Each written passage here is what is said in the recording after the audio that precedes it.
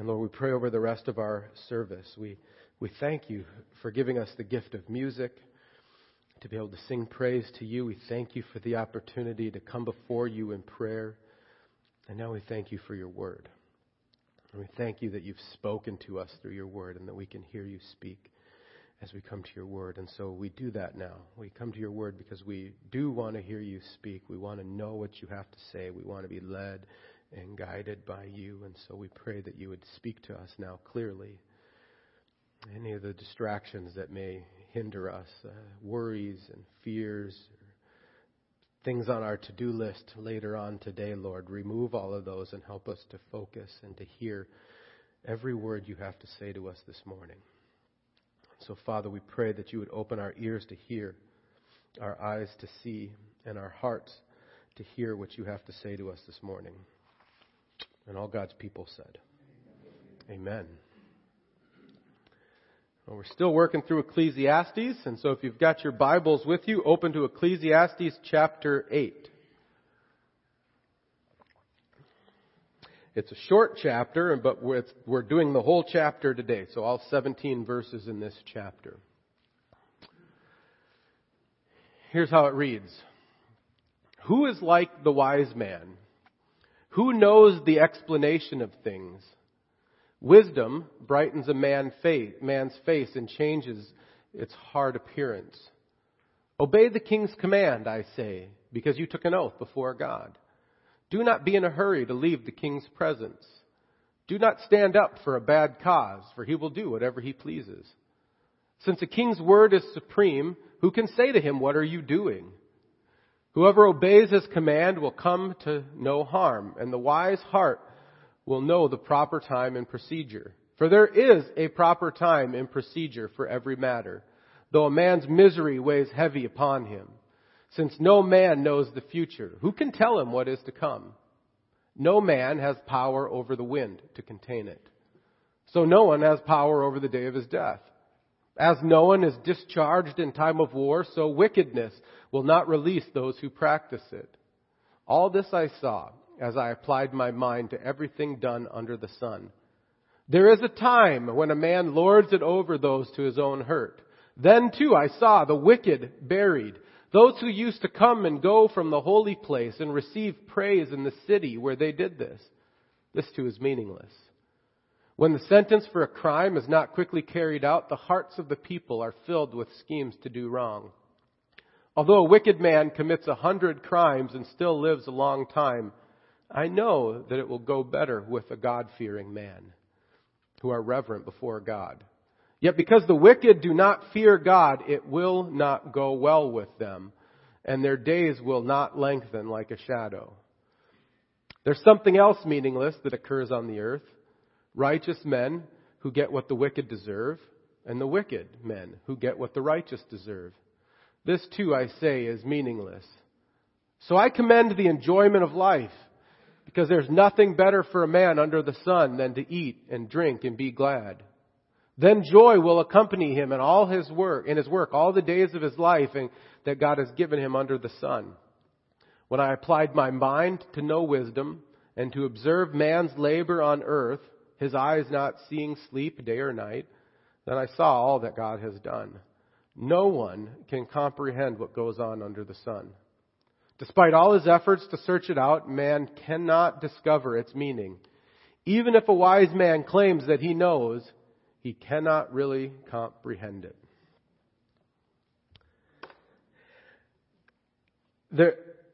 There was a shift in history a few hundred years ago during the Enlightenment. And we started to focus on wisdom and knowledge and learning. And as we focused on wisdom and knowledge and learning, all of a sudden it has increasingly kind of crept its way into this position of God. And we've increasingly looked to wisdom and knowledge for our salvation. And if you start just listening to conversations that are happening around in the world or in our communities or in our country, you'll begin to notice that people are beginning to think that wisdom and knowledge will solve all of our problems. If someone does something bad, we hear that they did it because they just were uneducated. Or if we just educate people better, they will do better things. And I'm noticing this increasing idea that through our knowledge and through our wisdom, we will be able to do anything. We think we can solve the problem of evil through wisdom and knowledge. We think we can predict the future through our wisdom and knowledge, through algorithms and equations. We think we can bring peace to the world through wisdom and knowledge. And I've even heard people say that we will eventually prevent death through wisdom and knowledge. Just 2 years ago, Time magazine cover read, "Can Google solve death?" Because Google decided they were going to fix that problem. News, they can't. And we can even bring this more into just our current situation, our current reality. And I just want to say, things are polarized, so don't read into anything I'm saying more than what I'm saying, but just hear what I'm saying. In the midst of this pandemic, there's been one refrain that I've heard over and over, and it's become almost a mantra. What does the science say? Right? Just hear it over. Or we will make, and this is most of our politicians, most of our leaders are saying, we will make every decision we make based on the science. And another way to say that is, we will make every one of our decisions based on human wisdom and knowledge. Rather than the mantra throughout the Christian church of we will do all things to the glory of God, it's been slowly shifting to we will do all things according to knowledge and wisdom. And it's becoming an idol, it's becoming a savior, and a false savior. Now, take it for granted, we can take this too far, right? Some people see this idol kind of creeping up in our culture, and then you can be tempted to just throw it all off and say, I reject all science, I reject all human wisdom, all knowledge, I'm not going to pay attention to any of that. And that's just not wise. And the repeated refrain throughout Ecclesiastes is to tell us that wisdom and knowledge are good things. It's important to know, though, in the midst of the conversation, it's important to know there's a difference between wisdom and knowledge, right? I think we probably all know people who are very knowledgeable, who maybe have a PhD, but they're foolish, right? And we also know other people who don't know much, but they're very wise.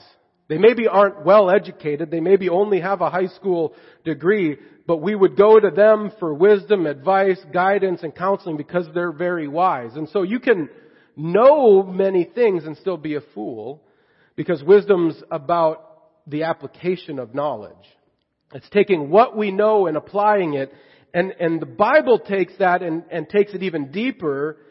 And it says wisdom is actually about applying knowledge to living life the way that God has created us to live.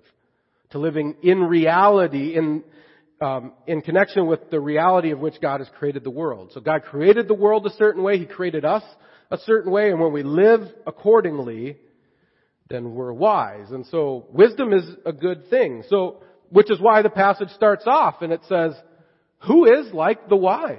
Who knows the explanation of things? A person's wisdom brightens their face and changes their face's hard appearance.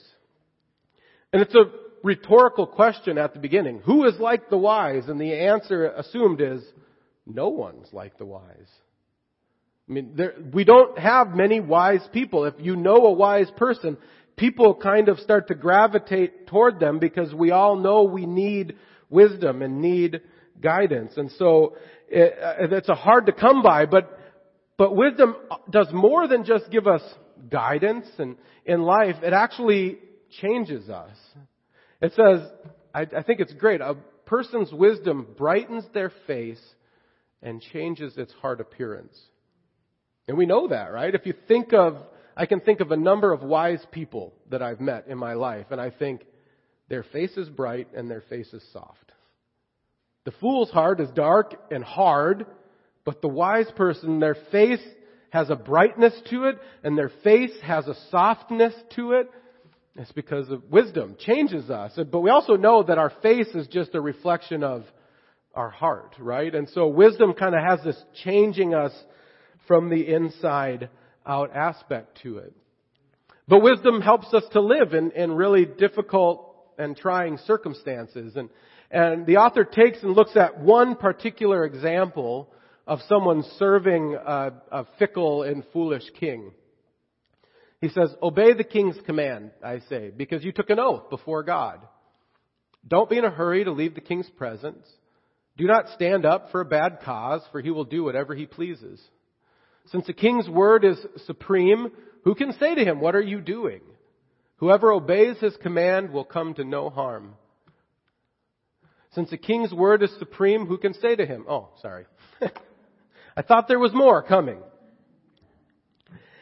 And so he takes this situation of someone serving in the presence of a king who is foolish and fickle and says, you need wisdom to do this. You need to know how to operate in that kind of a situation. And we can apply that, and most of us aren't going to serve in the presence of a king, but I'm sure some of us have bosses who are foolish and fickle, and we got to learn how to kind of navigate these waters. And I was thinking about that this week and thinking, who is somebody who served in the presence of a foolish and fickle king for a long time? Daniel. Others in the Bible as well. But Daniel's kind of the epitome of someone who served in the presence of a foolish and fickle king. King Nebuchadnezzar, this guy who just flies off the handle and decides he wants to kill anybody who gets in his way or doesn't do what he wants them to do, is the epitome of foolish and fickleness. And yet, think about it. Daniel served King Nebuchadnezzar for over 30 years. He served this king who was threatening to kill people all the time and was kind of like a big baby. He served him for over 30 years. And then he served other Babylonian kings who were the same in their fickleness and foolishness for 70 years total. The whole time they were in exile. So how do you do that? How do you serve in that? And the author of Ecclesiastes and the book of Daniel says, you need wisdom. It's right at the beginning of Daniel, it says, to these 4 young men, Daniel and his 3 friends, God gave wisdom and understanding of all kinds of literature and learning. So He gave them wisdom and knowledge. He helped them understand when to say yes to the king and when to say no to the king, right? Daniel didn't just go along with and do everything the king told him to do. Sometimes he said, "King, I will not do that." And it takes wisdom to know when to say yes, when to say no, how to make some of these hard decisions. And this kind of applies broader into difficult circumstances we find ourselves in when we don't know what to do or what to say or how to make a decision. He says, the wise heart will know the proper time and procedure.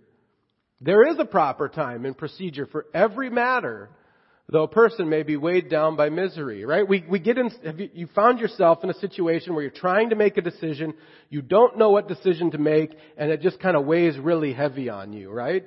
You're just kind of rot from the inside out. You're weighed down by misery, not sure which decision to make. And it says the wise person in that figures out the right time and the right way to make a decision. And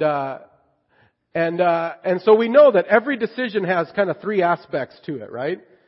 The right decision at the right time in the right way. And he says every decision has those 3 aspects to it. You need to make the right decision at the right time in the right way. And we've been there, right? Where we've made the right decision and we've done it in the wrong way. And that did not work out well for us, right? Or we've made the right decision, but we've done it at the wrong time, and that didn't work out. And he says, so wisdom helps us begin to weigh these things so that we can try to make the right decision at the right time, in the right way, in the midst of difficulty, in the midst of uncertain times and uncertain circumstances. But his main point in this whole passage is not the benefits of wisdom. His main point is actually that the wise person understands one thing really clearly, that wisdom is not everything. That the wise person, that as they grow in wisdom, actually begins to recognize how limited their wisdom really is. The more you know you don't know much. It's how it should be. The wiser you are, the more foolish you need to realize that you truly are.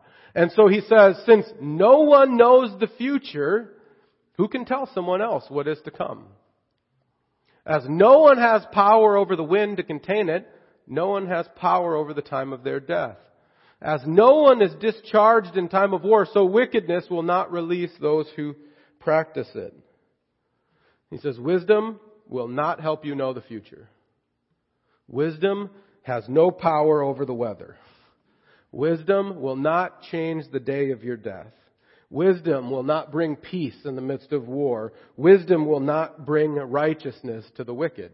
Wisdom's a good thing, but it is not a savior. And we think of the conversations happening and the way we act in our culture. We think we can predict the future through our wisdom and through our knowledge. And he says, you can't. And we think we can kind of control the weather through our wisdom and our knowledge. And he says, we can't. We think we can overcome death through wisdom and knowledge. He says, you can't.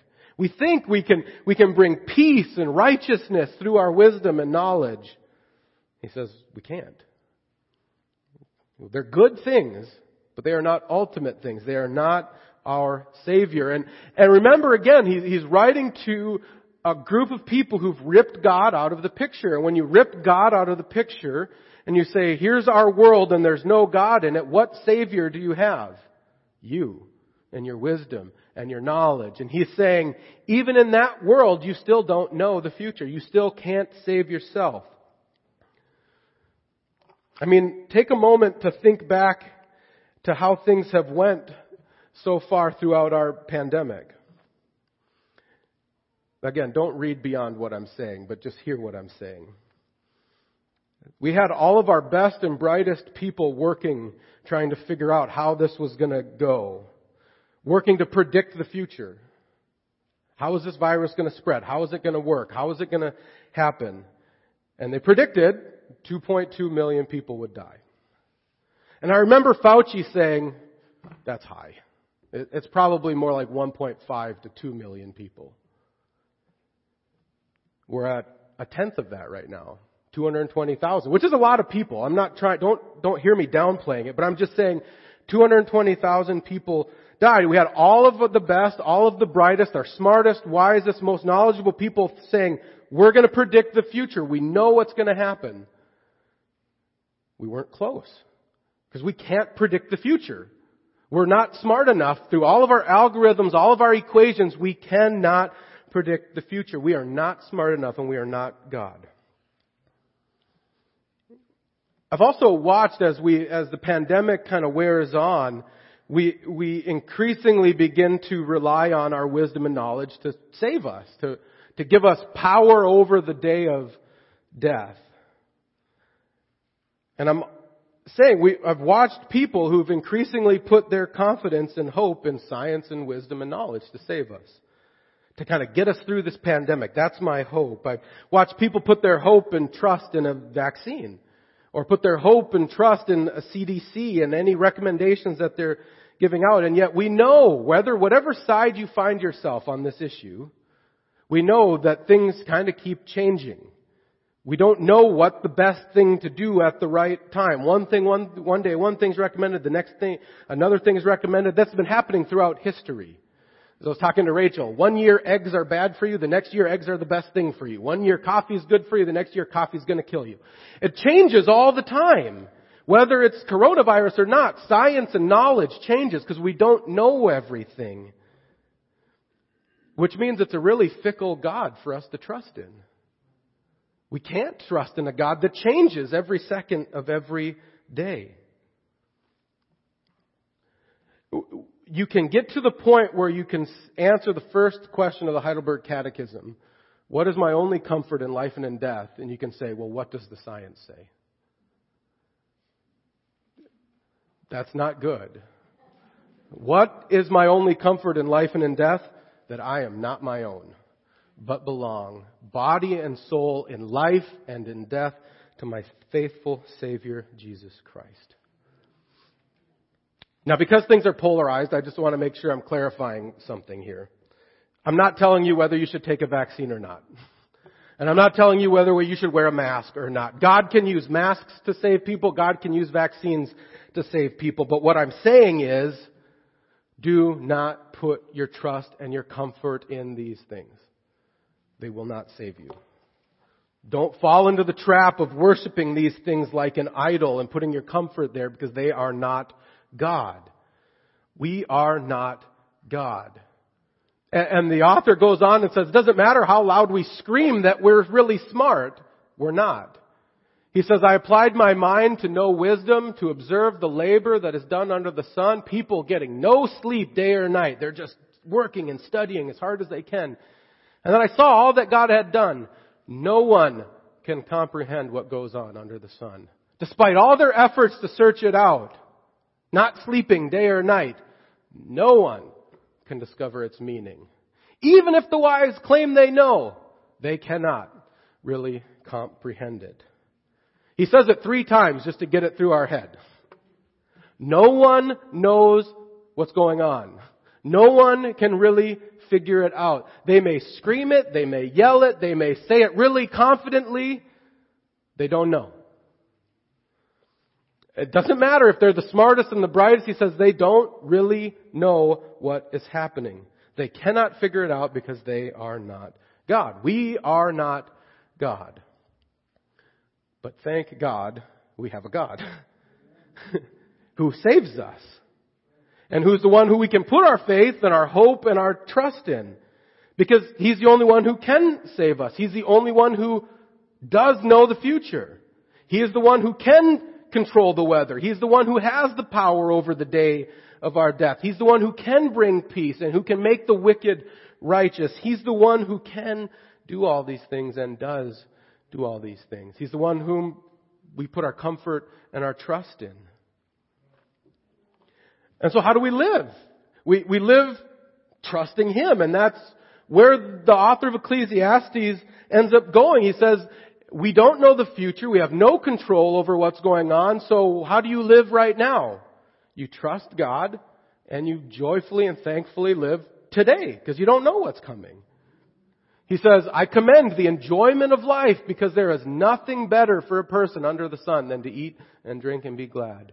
Then joy will accompany them in their toil at the days of the life, all the days of the life God has given them under the sun.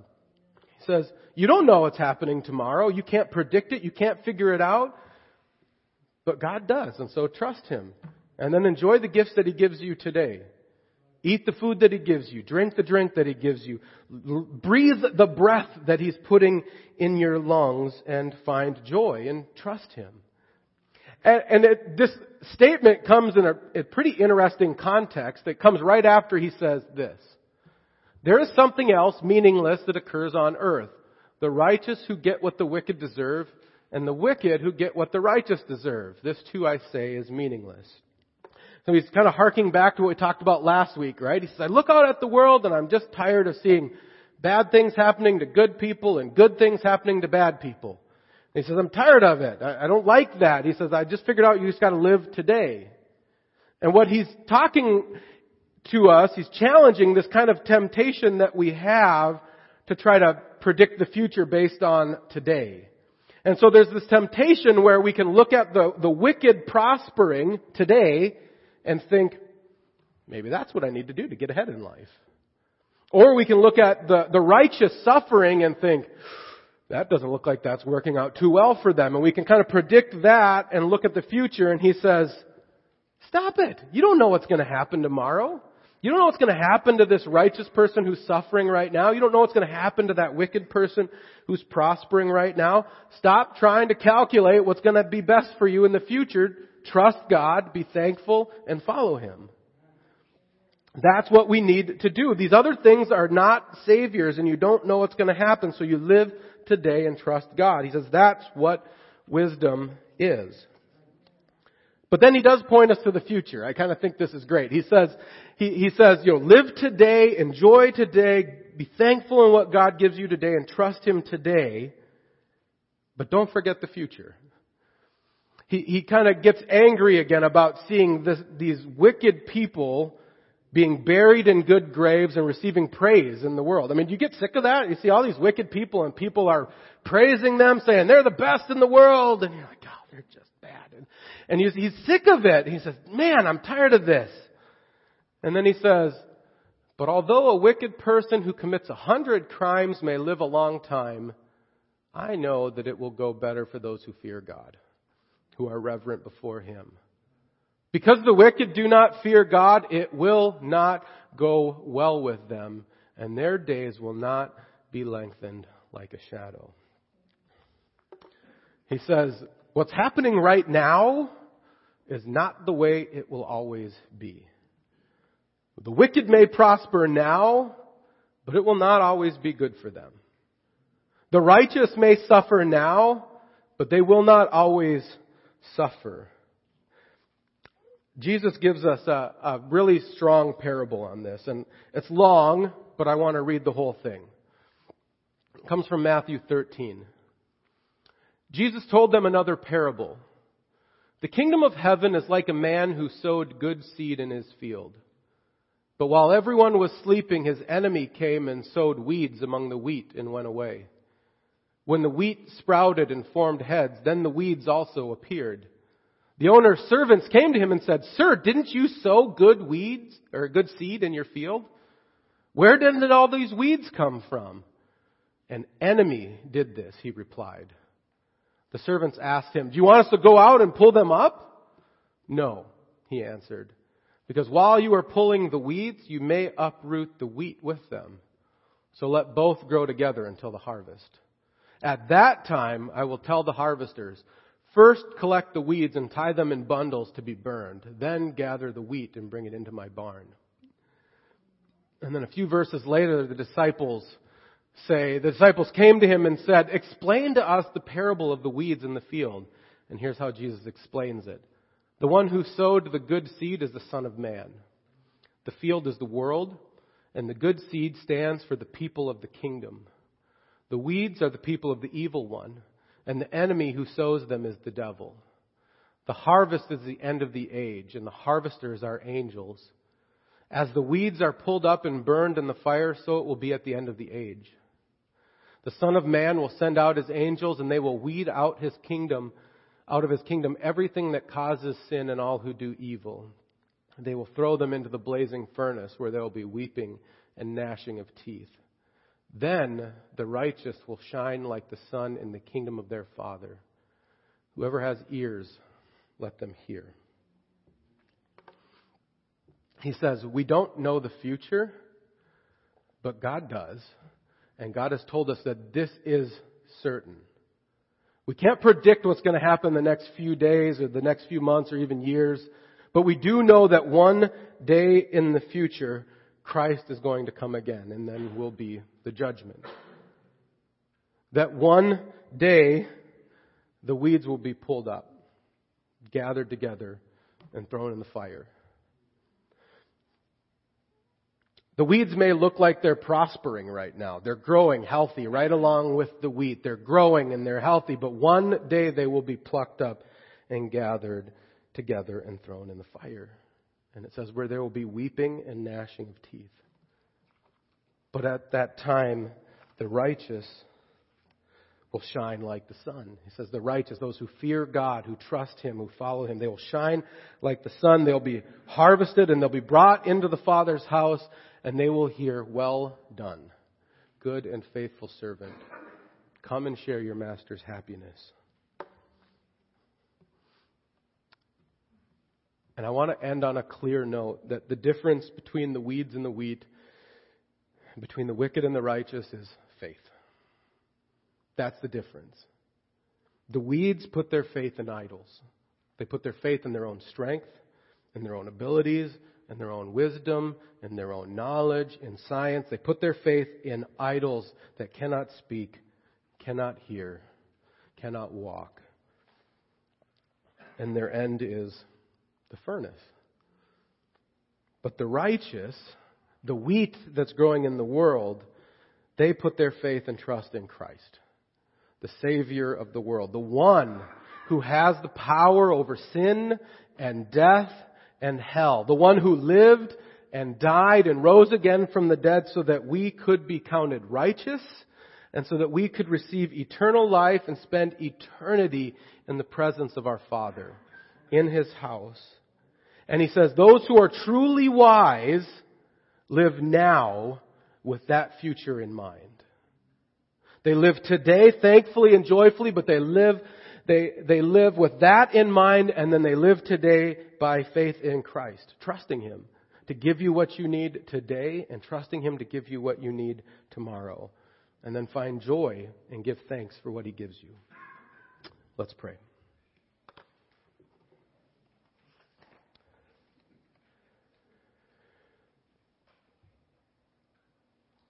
Oh, Father, You are so good. You are so much higher and greater than us. You know all things. You're all powerful. You're mighty. You're all wise. You're good, gracious. You're faithful. And yet here we are trying to rely on ourselves. How foolish. And we ask Your forgiveness for our foolishness. Father, help us to see ourselves rightly and to rest and trust in You rightly. Help us not to rely on all these false idols that will not save us, but to trust and put our faith in You, who is the only God, the only one who can save. And Father, we do ask You to give us wisdom, true wisdom from You, and how to live and walk in the midst of this world and in the midst of this situation that we're in right now. It's hard. We don't know what to do, what decisions to make, or where to go all the time. But we know You do, and so guide us. Take us by the hand. Lord, we want to bring You glory and honor. We want to live wisely in this world, and so we ask that You work in us. Change our face so that it shines like the sun. Change our face so that it's soft. And grant us wisdom so we could follow You. And all God's people said, Amen.